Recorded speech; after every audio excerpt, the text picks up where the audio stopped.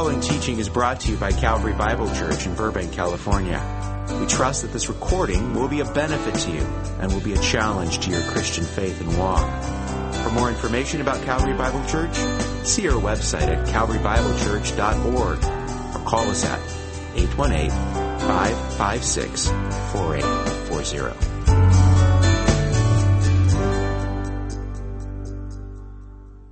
Well, again, as I mentioned, some of you may be thinking, guys, you got your holidays mixed up. This is June. This is not December. Why are we singing Christmas carols?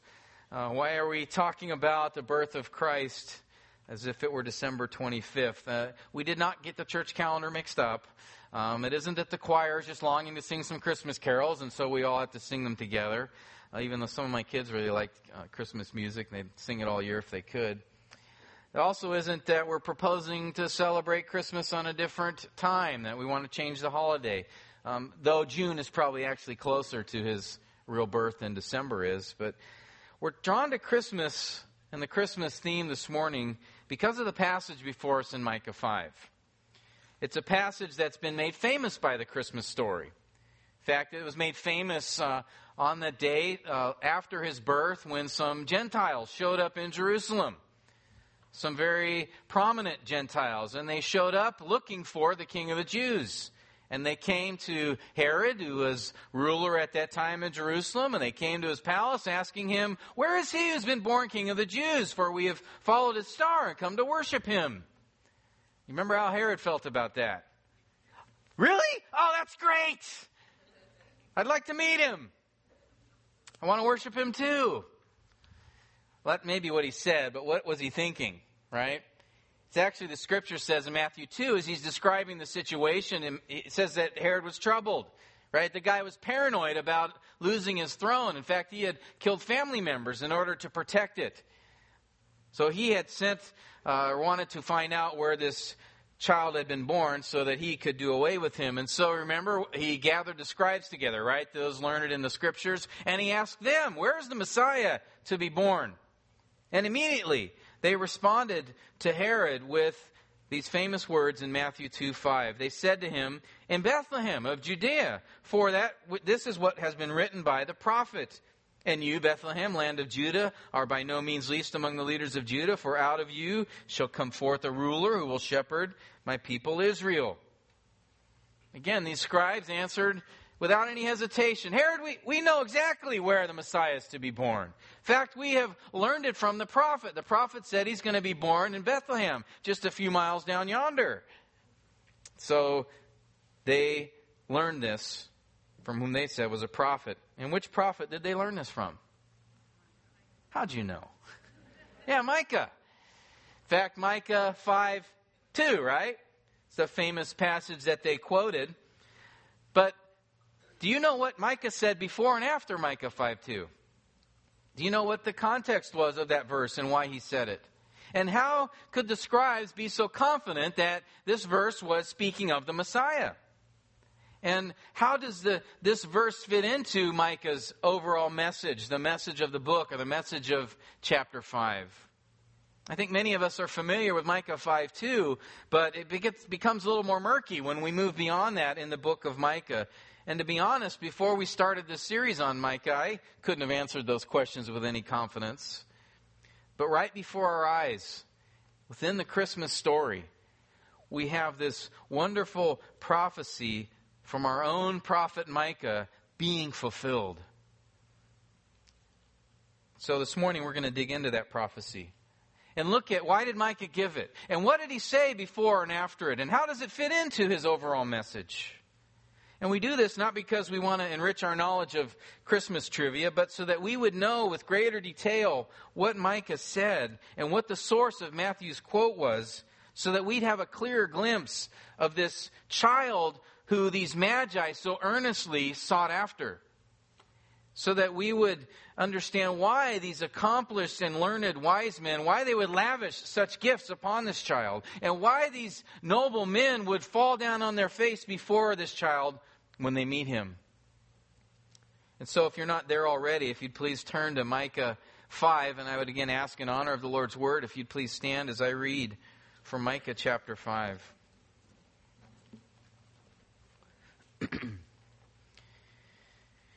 Now muster yourselves in troops, daughter of troops. They have laid siege against us. With the rod they will smite the judge of Israel on the cheek. But as for you, Bethlehem Ephrathah, too little to be among the clans of Judah, from you one will go forth for me to be ruler in Israel. His goings forth are from long ago, from the days of eternity. Therefore he will give them up until the time when she who is in labor has borne a child.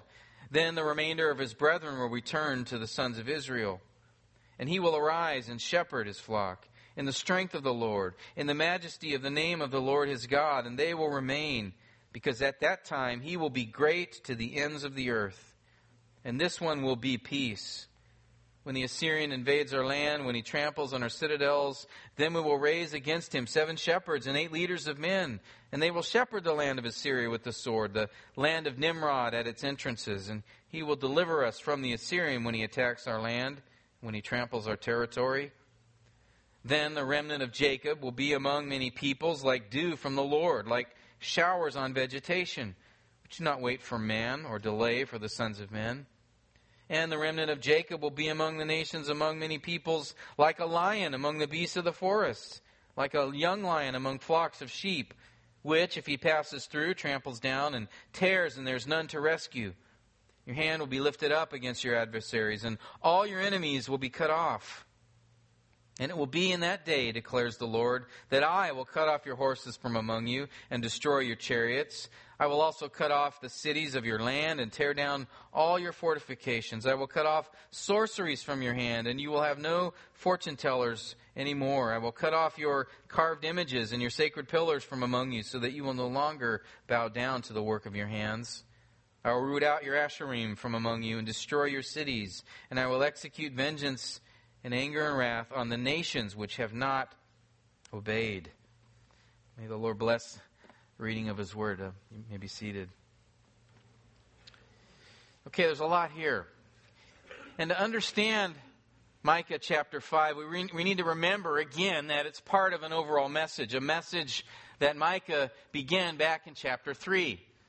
If you remember when we were back in chapter 3, that's when Micah berated the leaders, the political and spiritual leaders of Judah for their injustice, for their abuse, for their lack of care and concern for the people they had been given charge over.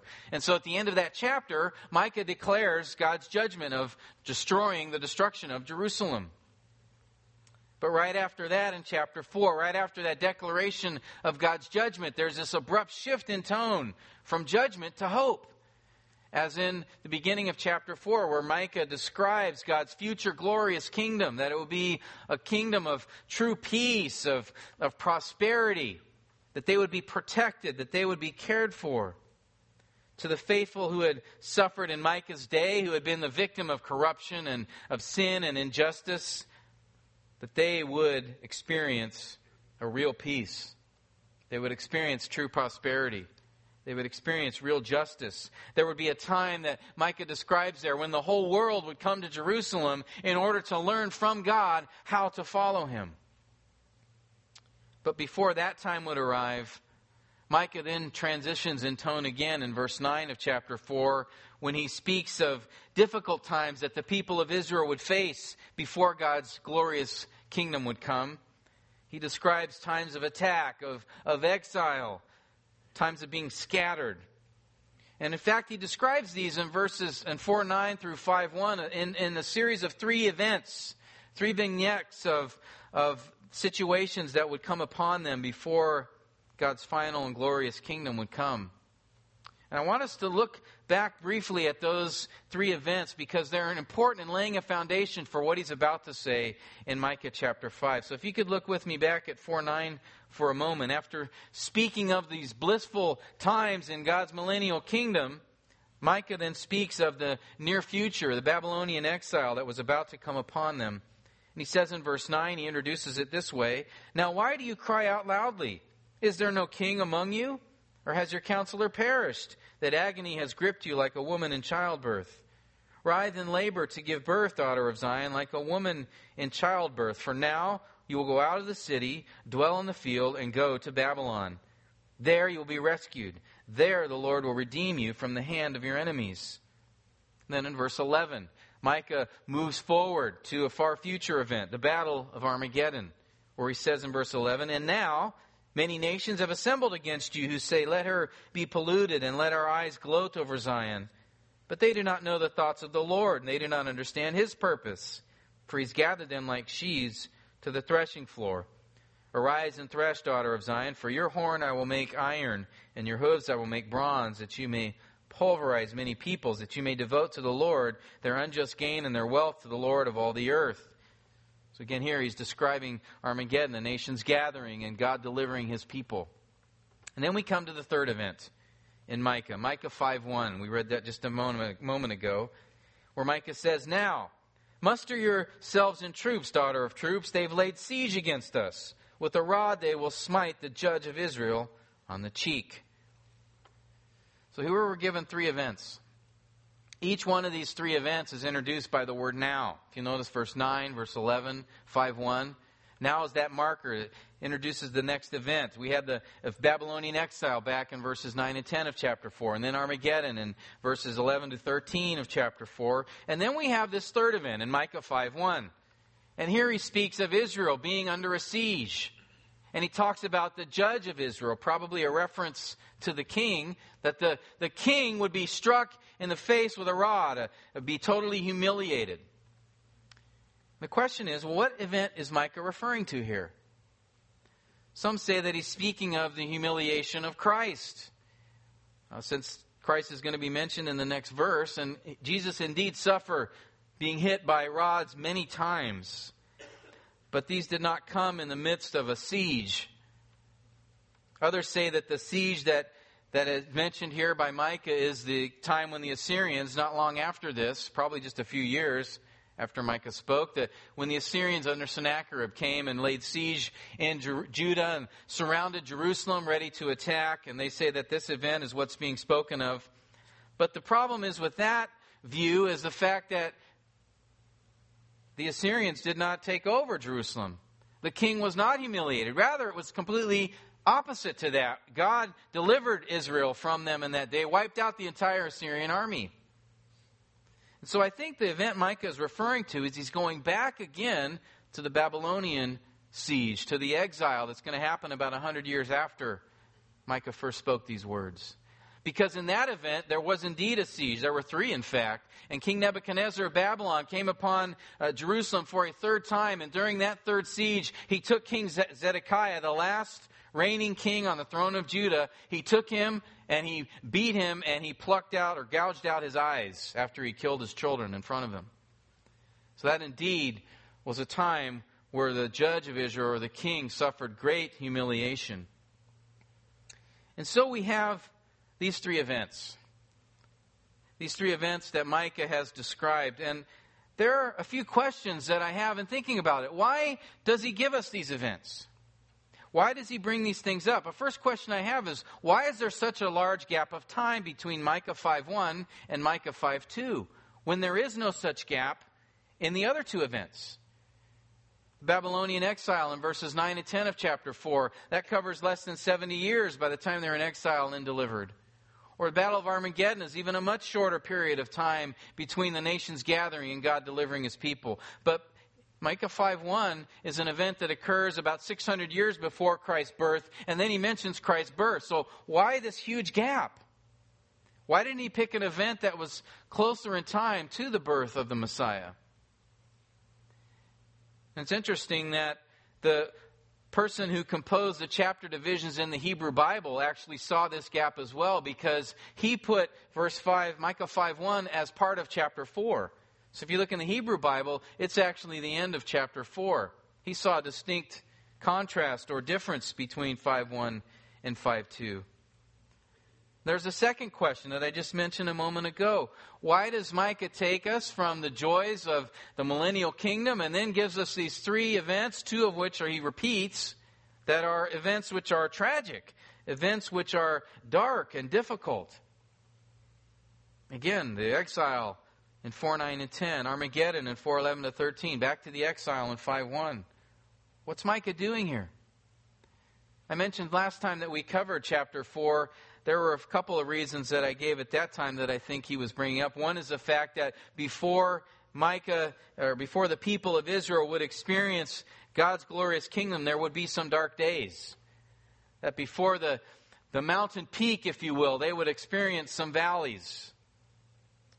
And Micah wanted to remind them that God would be with them in these valleys. Because again, with each of these events that he brings up, he describes how God would deliver them. How he would be their rescuer, their redeemer. That God would always have his eye upon his people. But there's another reason. I didn't mention it last time, but I think it's probably, in my mind, the most prominent reason that Micah had referred to these events. Because he's building to something here. He's building a tension within this chapter. He's taking us to a climactic event. And he's doing that by bringing up these specific events. There's something running in the background here before we get to Micah 5:2. There's something that he is seeking to accomplish, seeking to make us wonder about before we get to that specific verse. Again, look back at verse 9.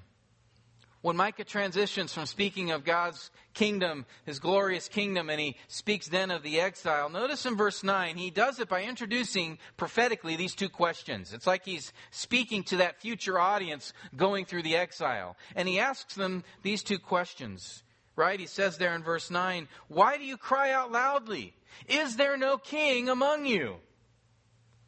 And indeed, during the exile, their king was taken away, as I mentioned a moment ago. That did happen. That would be one of their experiences. But don't gloss over that question too quickly.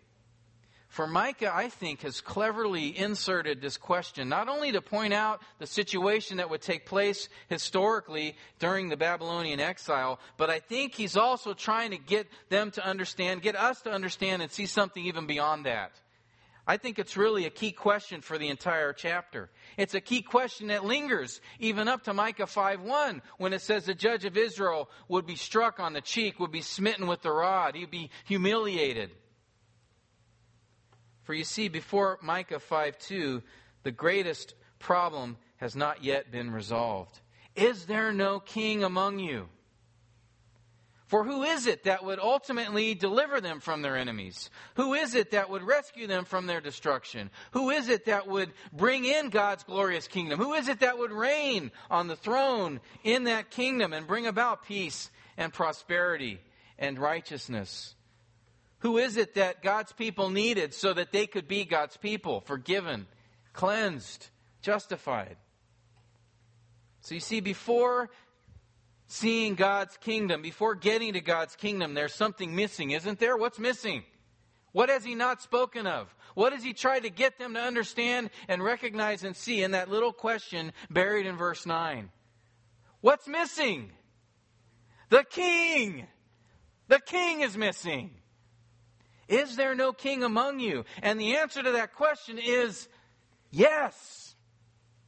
There is no king. God's king has not come. That question in verse 9 of chapter 4, it hangs out there in the air waiting for an answer. And Micah gives the answer like a loud trumpet blast in Micah 5:2 when he says, "Good news, Israel, your king is coming. God's ruler is going to be raised up from this little town of Bethlehem." And that good news isn't just good news for Israel, right? It's good news for us too, isn't it? For Israel's king is our king. The one who would deliver them is the one who delivers us. And you know what? The Magi knew that. The Magi recognized and understood that. Because again, remember, these were noblemen from the Far East. They had traveled several hundred miles, most likely. Some think they may have been descendants or part of a group that originated in Babylon. The wise men there, the scientists, the scholars. Perhaps they may have learned of the Messiah through Daniel. Daniel wrote about the Messiah. He lived in Babylon. We don't know for sure. But these guys who are pagan Gentiles or from a pagan Gentile land, they come 700 miles from the east in order to search out this one that was going to be born in this obscure land in Palestine, which was under the authority of another nation. Why would they do that? Why would they do that? And they were bringing a bunch of stuff with them to give to this king. That's because they realized not only did Israel need this king, but so did they. So do we. We need a king to deliver us, don't we? Not from the Assyrians or the Babylonians or the Persians or the Romans. We need a king to deliver us from sin. We need a king to deliver us from Satan. We need a king to deliver us from the judgment to come. We need a king to deliver us from the trappings of this world. We need a king to deliver us from ourselves. And it's that king that Micah reveals in Micah 5:2. So we move from the need for a king in chapter 4 to the description of the king in Micah 5:2-6. And Micah begins this description of the king with an emphatic contrast. But as for you, Bethlehem Ephrathah, to this point he's been speaking to Jerusalem. If we look in chapter 5, there are many references to Zion and Jerusalem, Mount Zion. He's been speaking to Jerusalem specifically. Now he shifts his attention to this little place outside of Jerusalem, a little place called Bethlehem Ephrathah, which is the Bethlehem where King David was born. Ephrathah is just another name that was used back earlier in time for the same region. I think Micah probably added it here in order to clarify. This is the Bethlehem located in the region of Judea, because there is another Bethlehem up further north in Zebulun. And this Bethlehem, though David was born there, was not a very large city, either in population or in stature.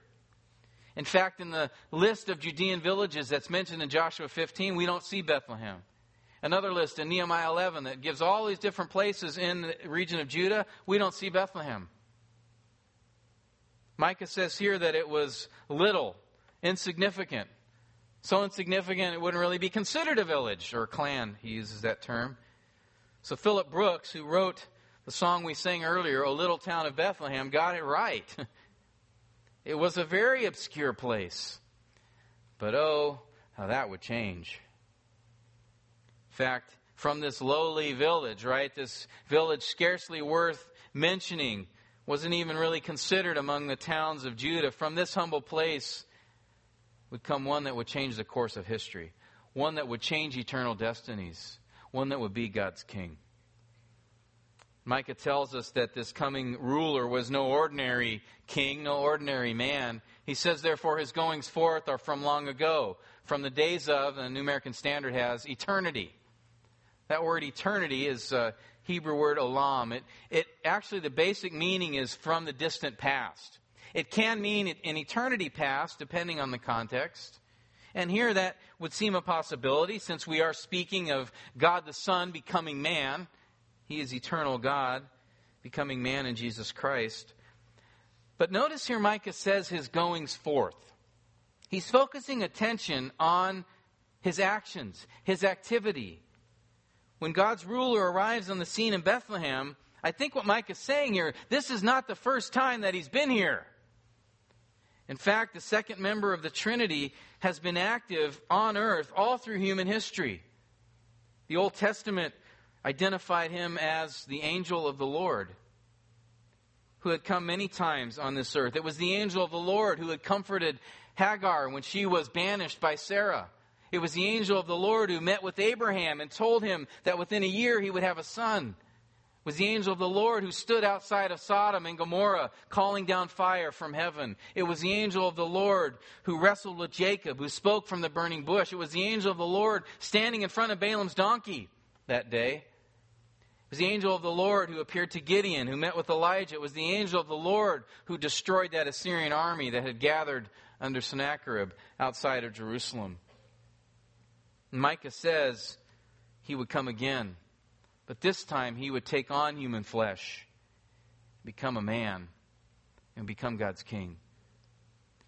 Verse 3 indicates that God would give up his people, that is, hand them over for a time as a consequence, a time of correction. And he says there a time until she who is in labor has borne a child. Now some think he's referring here to when Mary giving birth to the Messiah. That would seem plausible given the fact he's mentioning the Messiah coming in verse 2. But notice here that the ruler comes first in Bethlehem, from Bethlehem. That's his birth. And then the people are given over in verse 3. So this reference to labor and birth, I think all he's doing here is he's using it as a metaphor. Just like he used back in chapter 4. Remember when he talked about the people of Israel, they'd be going through trials, they'd be going through this exile and be suffering. And he uses this picture of a woman in labor giving birth. I think that's what he's speaking of here. The she here is referring back again to Israel. Israel's going to continue to experience suffering for a period of time. Until the time, notice at the end of verse 3, where he will regather the remnant. He will regather his people. Brethren, he says, will return to the sons of Israel. Jews from every tribe will be reunified. And when is that going to take place? Remember? When Israel's restored. When the Messiah returns. In fact, look back at Micah 2 for a minute. Right at the end there, we get a similar statement. Micah 2 verse 12. Where God speaking through Micah says these words,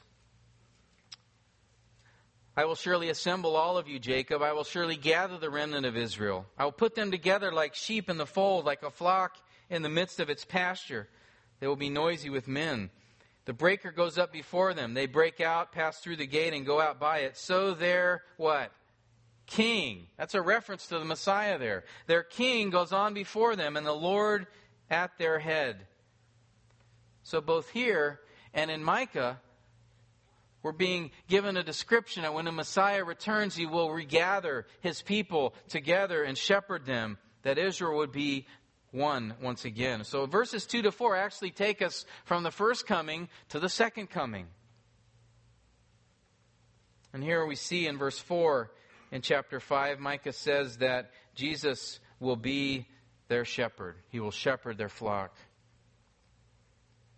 As James Boyce says, we can't see Jesus and shepherd in the same sentence without remembering what he said in John chapter 10 about himself, right? When Jesus said, I am the good shepherd. And how is he a good shepherd? He said there, I'm a good shepherd, the good shepherd. I lay down my life for my sheep. He said, I am the good shepherd, and I know my sheep, and they know me. And no one will pluck them out of my hand, right? This is the shepherd that Micah is speaking of. And notice at the end of verse 4, this is no wimpy shepherd. It's a powerful shepherd. In fact, he says here, this shepherd, this ruler that will come out from Bethlehem, God's king, will be great to the ends of the earth. Saying God's king, his authority and power will stretch all around the globe, and there will be nobody that can thwart or overcome him. I'm reminded of Psalm 2. Where it describes the nations raging against God's anointed one, his Messiah. Rome put him on a cross, but he rose from the dead. At Armageddon, as we just mentioned, the nations will be gathering around Israel, to destroy her king. But yet again, they will not succeed. And then Psalm 2 ends with this exhortation. Now therefore, O king, show discernment. Take warning, O judges of the earth. Worship the Lord with reverence and rejoice with trembling. Do homage to the Son, that he not become angry and you perish in the way, for his wrath may soon be kindled. How blessed are all who take refuge in him. There he's giving a warning to the nations, telling them who this king really is. And beloved, this strikes at the heart of the gospel message because it describes Jesus as the conquering king who is to be worshipped. And I have a question for all of us. Is that the Jesus that you speak of? When you talk about the gospel, when you share about Christ, what picture do you give them of Jesus? Is he the conquering king? Or is he more of the one that has a ticket to heaven? Do you describe him more as, follow him or love Jesus and you'll be blessed and happy? And those are true things. Those are part of the gospel. But do we say those things to the neglect of what's at the core of the message, which is Jesus Christ is the King and he has come and he's coming again? Our gospel must not be man-centered, beloved, but Christ-centered. Amen? It's not about the saved at the end of the day. It's about the Savior. It's not about our deliverance. It's about the deliverer. It's not a focus on the subjects of the kingdom, but on the King of the kingdom. And that is where we have to keep our eyes upon. And I've appreciated Pastor Ed's messages the last couple of weeks. He's been reminding us that the point of the story is not solely focused on that we get saved, but it is on seeing the glory of God as He works out that salvation through His Son, the Lord Jesus Christ. The Son of God became man. That's what Micah is talking about here.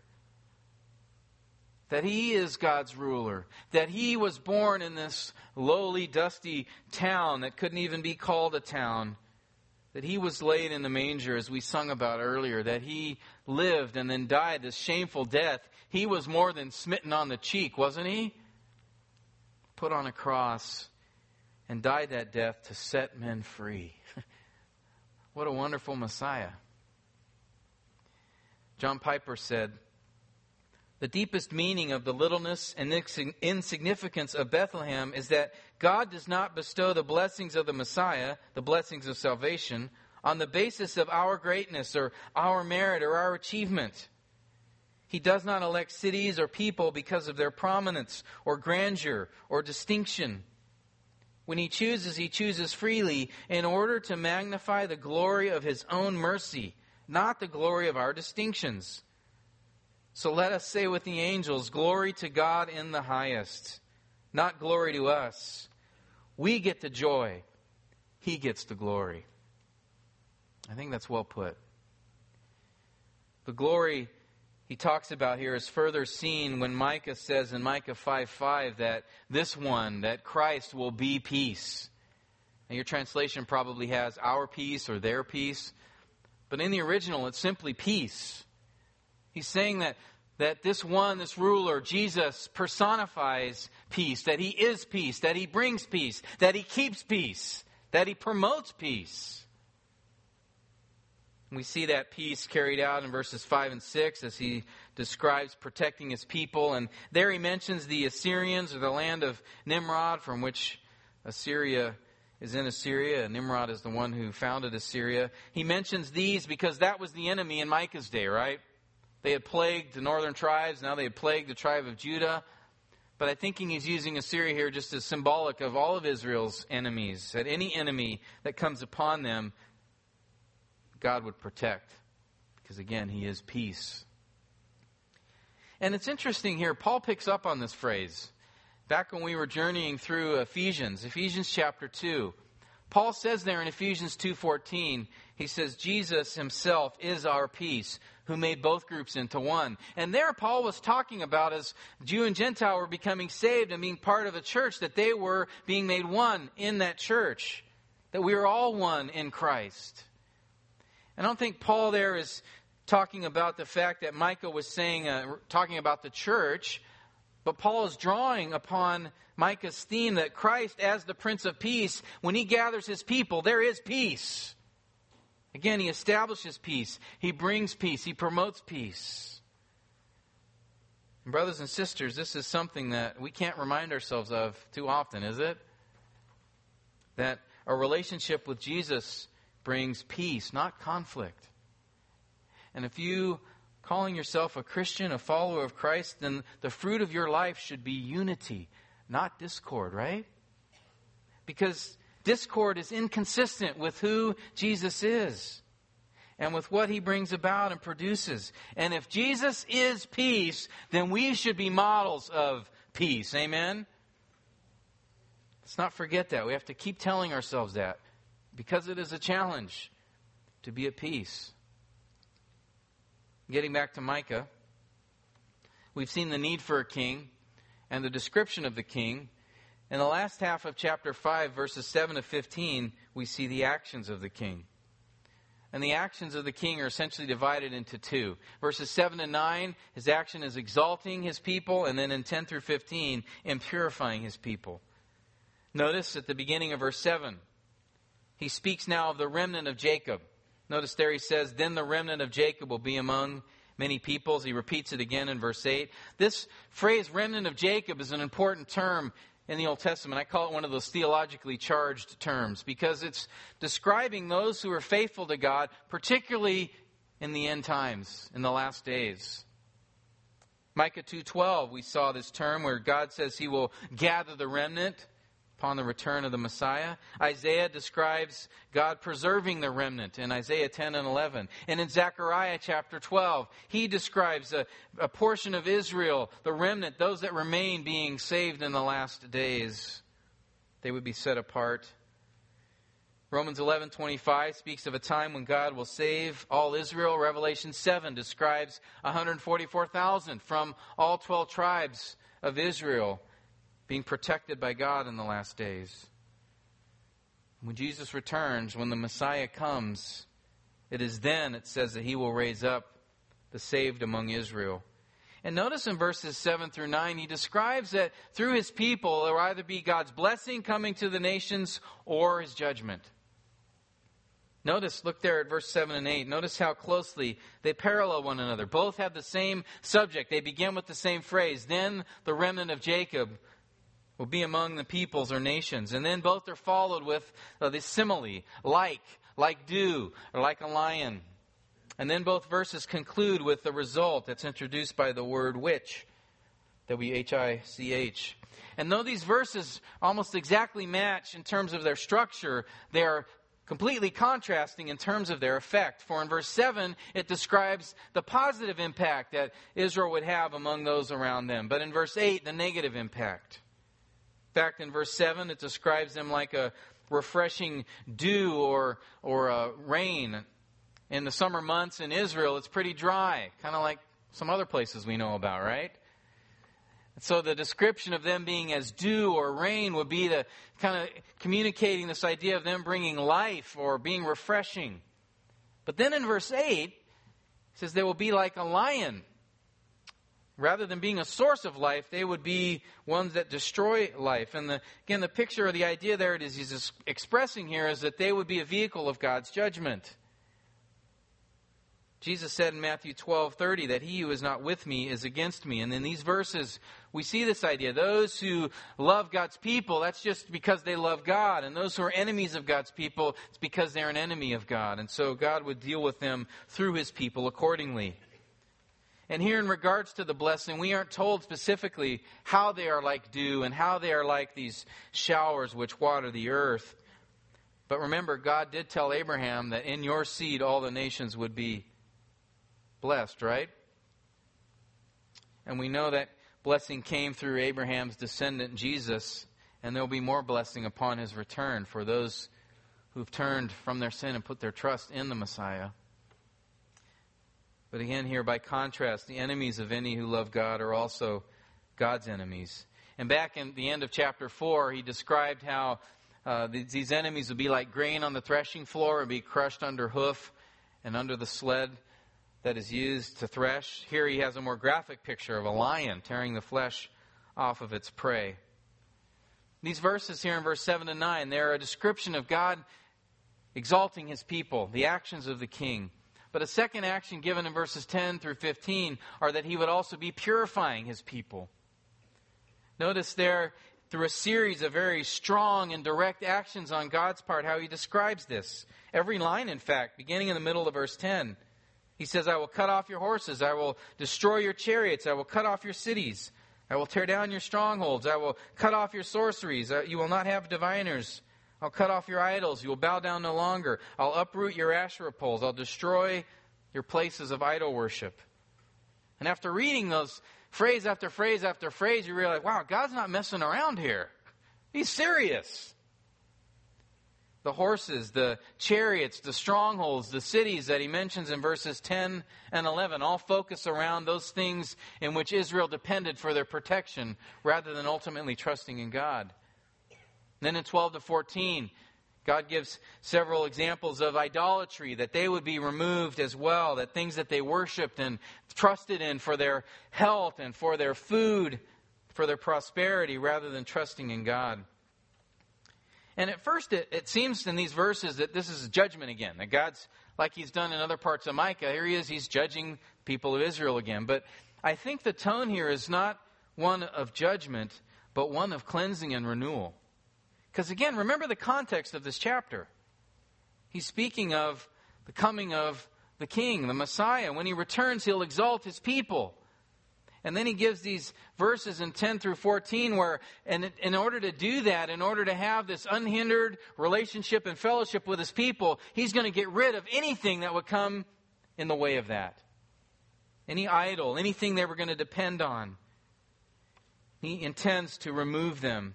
In his mercy, he will take away any and all hindrances to perfect fellowship with him.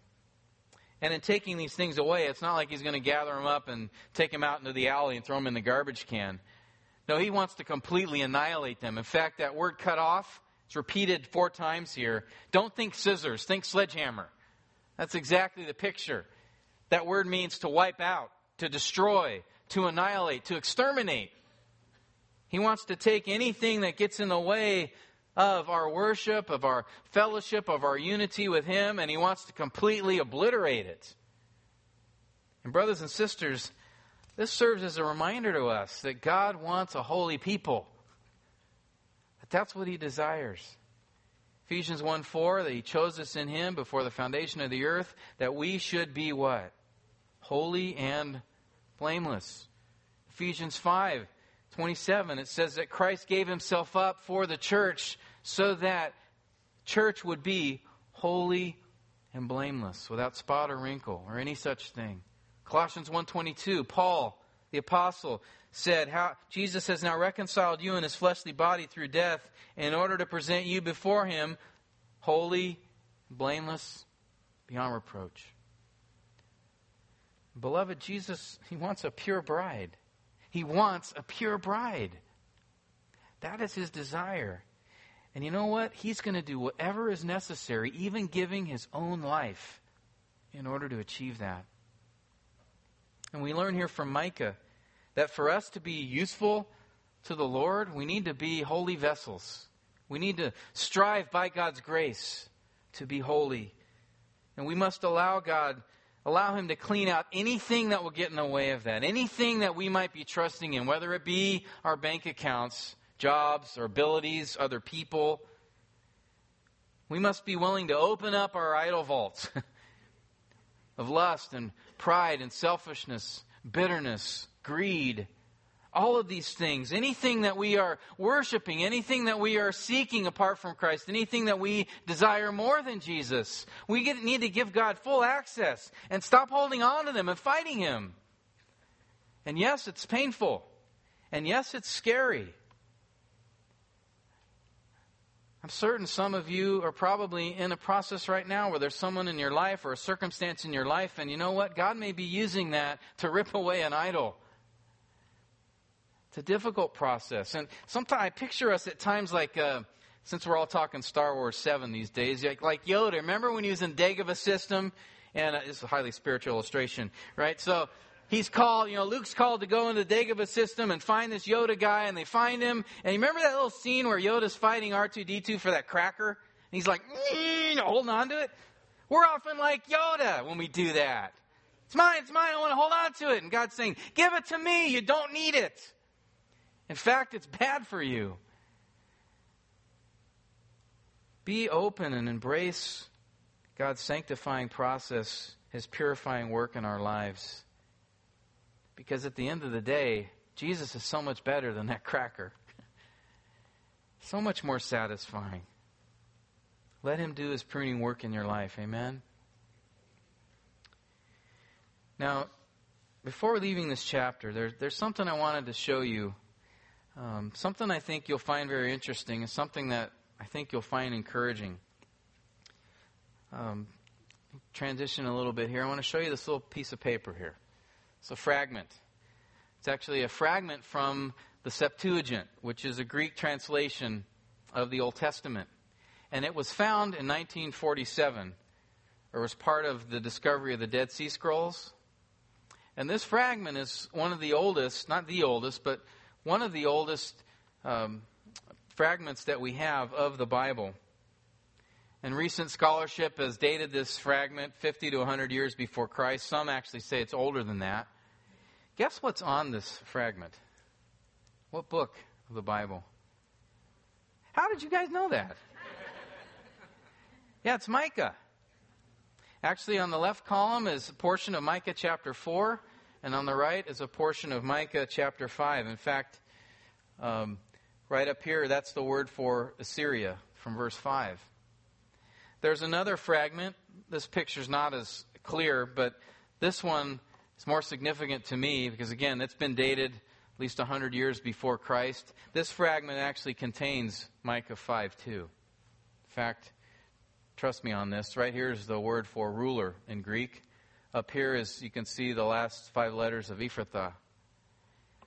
And what's cool about this, to me, is this is just another piece of confirming evidence that prophecy that Matthew wrote about, he didn't make it up. He didn't conjure that up. It was in existence. He may have had a copy of this work or one like it. These scrolls were found outside of Jerusalem. This is a copy that was written at least 100 years, 150 years before Matthew wrote his gospel. And this copy is from original, or a copy of the original that Micah first spoke over 700 years before Jesus came. And yet he was able to exactly predict the birthplace of the Messiah. Now, how does that come about? And there are many prophecies about Jesus like that one made hundreds of years before Jesus came that have come to pass. All that the Bible has said about Jesus is true. It is true. And the question before us all is, what will you do with what you know? What will you do with it? You know what? This same passage, this was before Herod's scribes. They'd studied it. They understood it. They knew what it meant. In fact, so much so, they were so confident in knowing what it meant, they told Herod immediately, "Oh, Herod, we know exactly where the Messiah is going to come from. Bethlehem." That's what the prophet said. But you know what amazes me? Here these guys are. They tell Herod where the Messiah is going to come from because there's this huge entourage of these pagan Gentiles that they thought came in there with all these gifts of gold and spices, and they come in with all their stuff, and they're asking King Herod, "Where is he who's been born the King of the Jews?" And the scribes, they know exactly. And what blows me away is they didn't follow the Magi. I mean, this was no ordinary circumstance that happened, right? With all these guys that came in. Something was up. But these scribes could have cared less. They spout out the prophecy. They go back into studying whatever they were studying. They totally missed it. They totally missed it. Herod totally missed it. He heard the truth.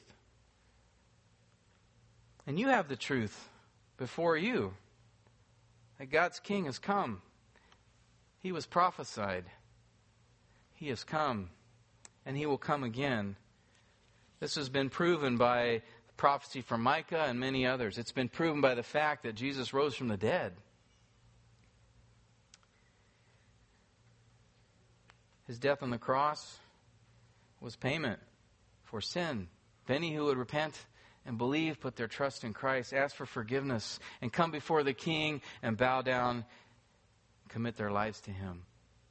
But I fear there may be some in here who are like the scribes, who know the truth. It's before you, and yet you're going to go on with your lives just as the scribes did. Or maybe, God forbid, there are some who are like Herod, who not only don't respond to the truth, but seek to destroy it. But my prayer for you, for all of us, is that we'd be like the Magi.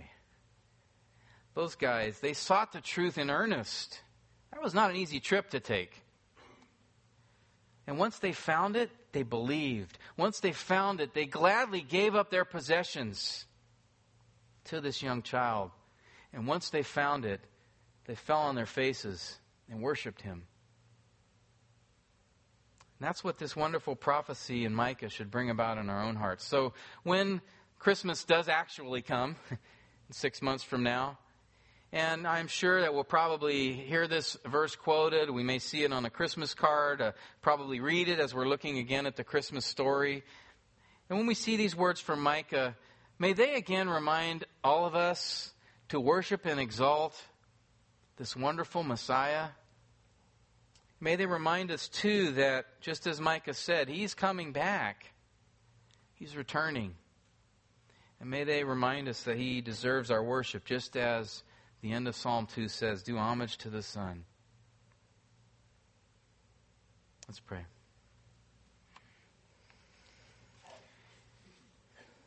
Lord Jesus,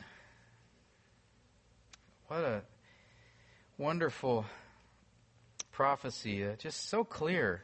So many prophecies in the Scripture, Lord, that show beyond a shadow of a doubt, not only did you come, but what you claimed is true, that you are the Son of God who became man, who is God's Messiah, and that it is you and you alone that we can find salvation, that we can find true peace with God, and it is in you alone we can have fellowship with you and with your children, and it's in you alone that we can find forgiveness. Lord, I pray that there would be none here who would be as the scribes and, Lord, know these things but do nothing with them. Lord, I pray that you would move in each of our hearts to be like those magi, God, who showed such great faith and, Lord, such humility in worshiping you as you rightly deserve. May that reflect our hearts. Thank you so much for this prophecy from Micah. And we pray in Jesus' name. Amen.